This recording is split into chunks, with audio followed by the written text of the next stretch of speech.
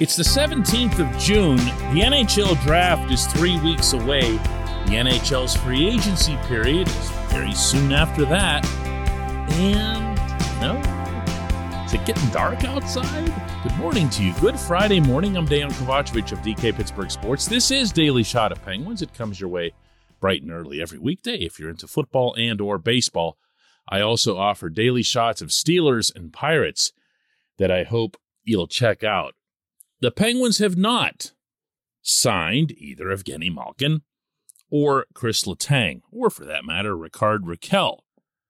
It sure felt as if they'd be moving quickly and maybe knocking pins down once they got the perceived toughest signee out of the way, that being Brian Rust, right at the beginning, like a couple of days after the season. But there's been nothing since then. Now, the fact that there's no news isn't an issue because, as Ron Hextall and Letang both mentioned around that same time, they'd made vows to each other that none of this was going to go public. And none of it has. Anything that you might have seen, heard, or read suggesting information regarding Malkin and or Letang is completely made up, and I'm not guessing at that. The one thing that we do know is that, obviously nothing's done. And the longer this goes without something being done or one of these individuals getting done, it's reasonable to wonder, number one, will they get done? And number two, which one might be the holdup, or which one might come first in the pecking order where the rest of them can more reasonably follow? In other words, let's say that because Hextall gave up what he did in the Rakell trade, similar to his having given up actual commodities for Jeff Carter, he might have felt more, what's the word I'm looking for here, required to sign Carter so that he gets more value out of the asset. Of course, that's going to depend on Carter making a comeback from what was kind of really a blah year for him just now.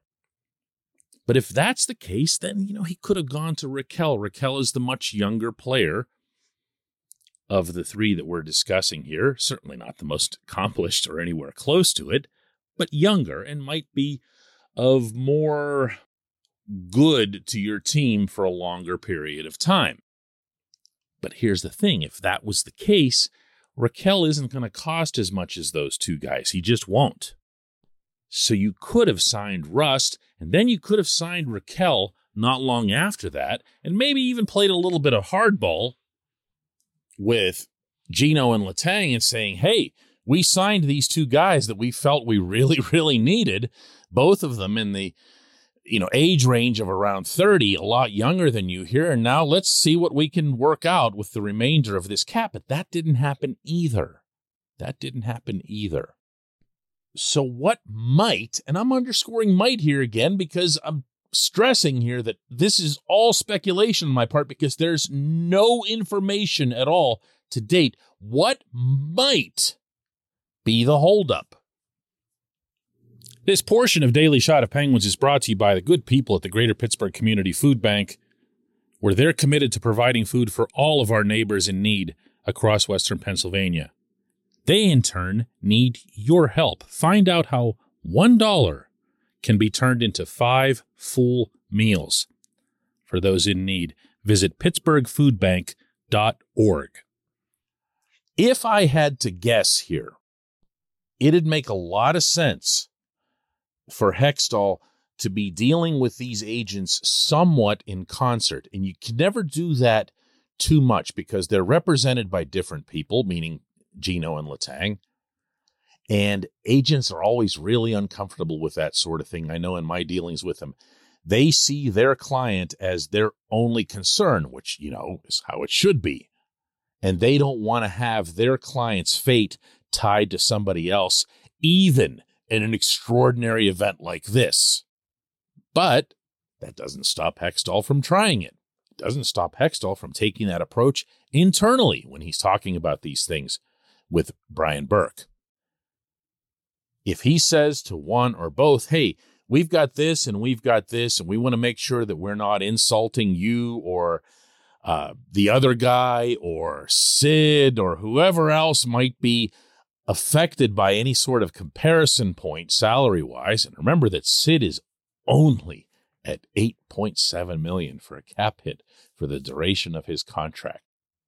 And then you throw the cap into the equation, which is a very fair thing to bring up with any agent, and say, hey, you know, this is what we've got. This is what's real. These guys want to stay together. They've made it clear that they want to stay together. We've made it clear. We, the Penguins, have let it be known publicly that we want to keep the core together. So we've all got to work together in some form to make that happen. It can't just be a one-on-one negotiation. And from there, you know, I think it's reasonable for us, meaning us people on the outside, to wonder who might be the priority out of the two. And my answer to that is going to be that there isn't one. They're trying to keep the core together. That's the priority. That's the way it was laid out by absolutely everybody following the Game 7 loss in New York, not least of whom was Hextall himself in his meeting with reporters May 22. We have had discussions very recently, and we'll continue to have those discussions. We would like to sign both players. I think if you look at them individually, they've both been here 16 years. I mean, Gino's obviously been a great player, one of the greatest, certainly one of the best players in the history of the game, and we'd like to keep him as a Pittsburgh Penguin for the rest of his career. If in a perfect world, Gino retires a Penguin, and I think Tanger's the same. He's been here the same amount of time.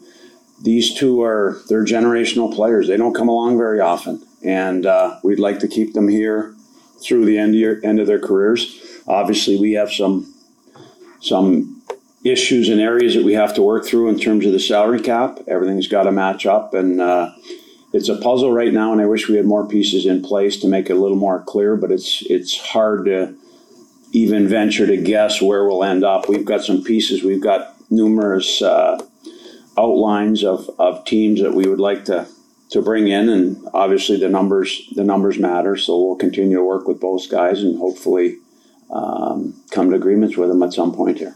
I have no timeline, though. Now, Hextall made multiple references to both Malkin and Letang. In each event, he really stressed that Malkin was the generational player, one of the great players of all time, one of the top 100 players of all time. And then he would throw in, parenthetically, and Letang is great too. That could lead you to believe that, oh yeah, Gino's the priority. But there is no such thing. There is no such thing. The only thing I think that's obvious right now is that they really didn't want to lose Rust. Okay? Let's put that at the very top of the list. This was not just an order of things here. They really didn't want to lose Rust, so they got him done right away. And the other obvious thing is that Rakell isn't signed because he can't be, because they can't know how much money would be left over for Rakell until they attempt to sign both Malkin and Letang. My belief continues to be that they will sign both Malkin and Letang. I'm not wavering in that because of the time period, but the longer it goes, the more I wonder if there will be anything left for Rakell, for other significant players they might hope to acquire, or for that matter, setting up Tristan Jarry for a long-term extension before he can walk through free agency the following year. When we come back, J1Q.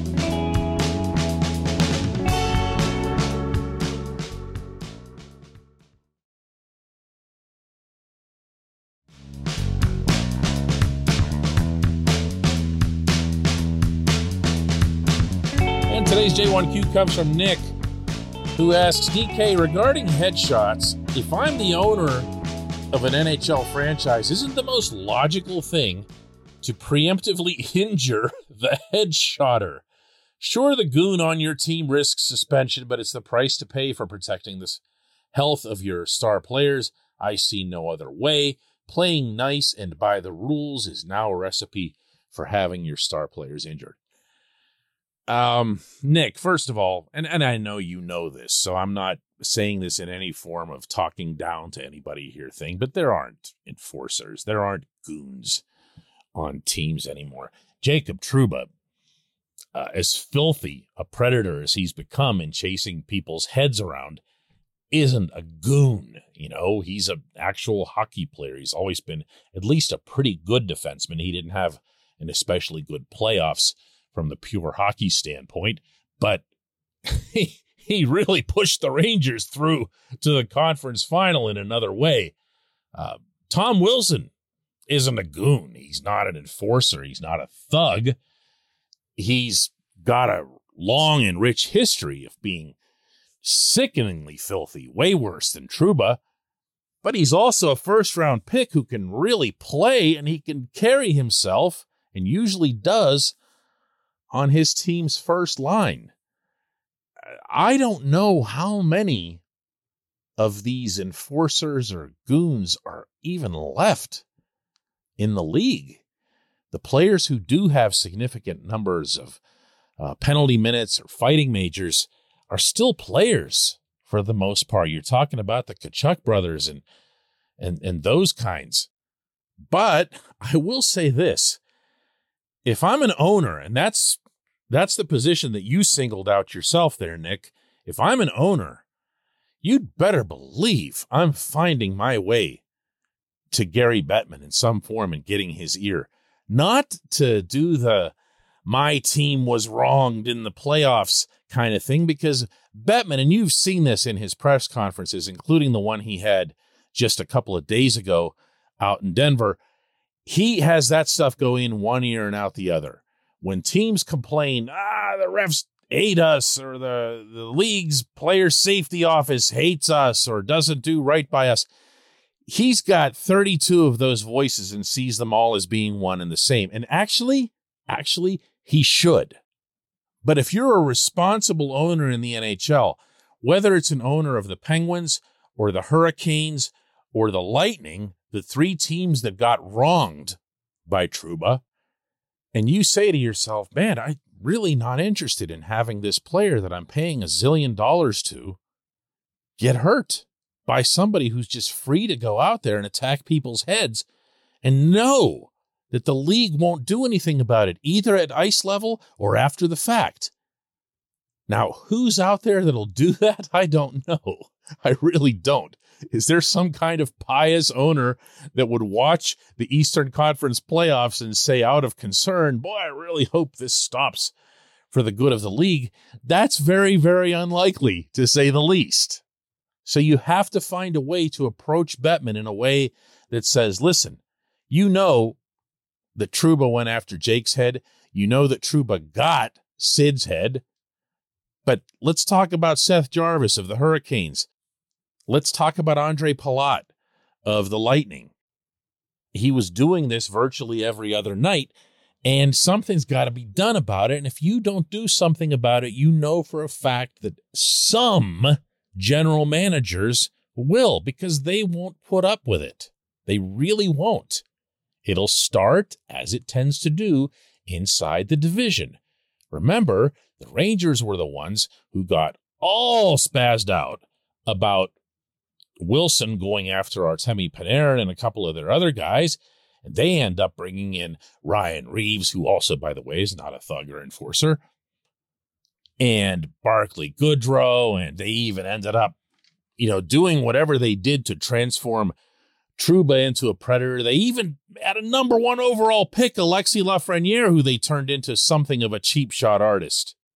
Why did that happen inside the Metro? It's not a coincidence. It's the same reason people in Pittsburgh were saying we have to find an answer for Tom Wilson. Can't just let Tom Wilson keep getting away with this. We're not going to get anywhere.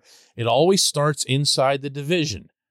And that's how I think this will go as well if nothing is done about Trouba and headshots specifically headshots. Nothing's going to be done about Trouba, but it'll have been started by him. I appreciate the question. I appreciate everyone listening to Daily Shot of Penguins. We'll have another one of these on Monday. Have a great weekend.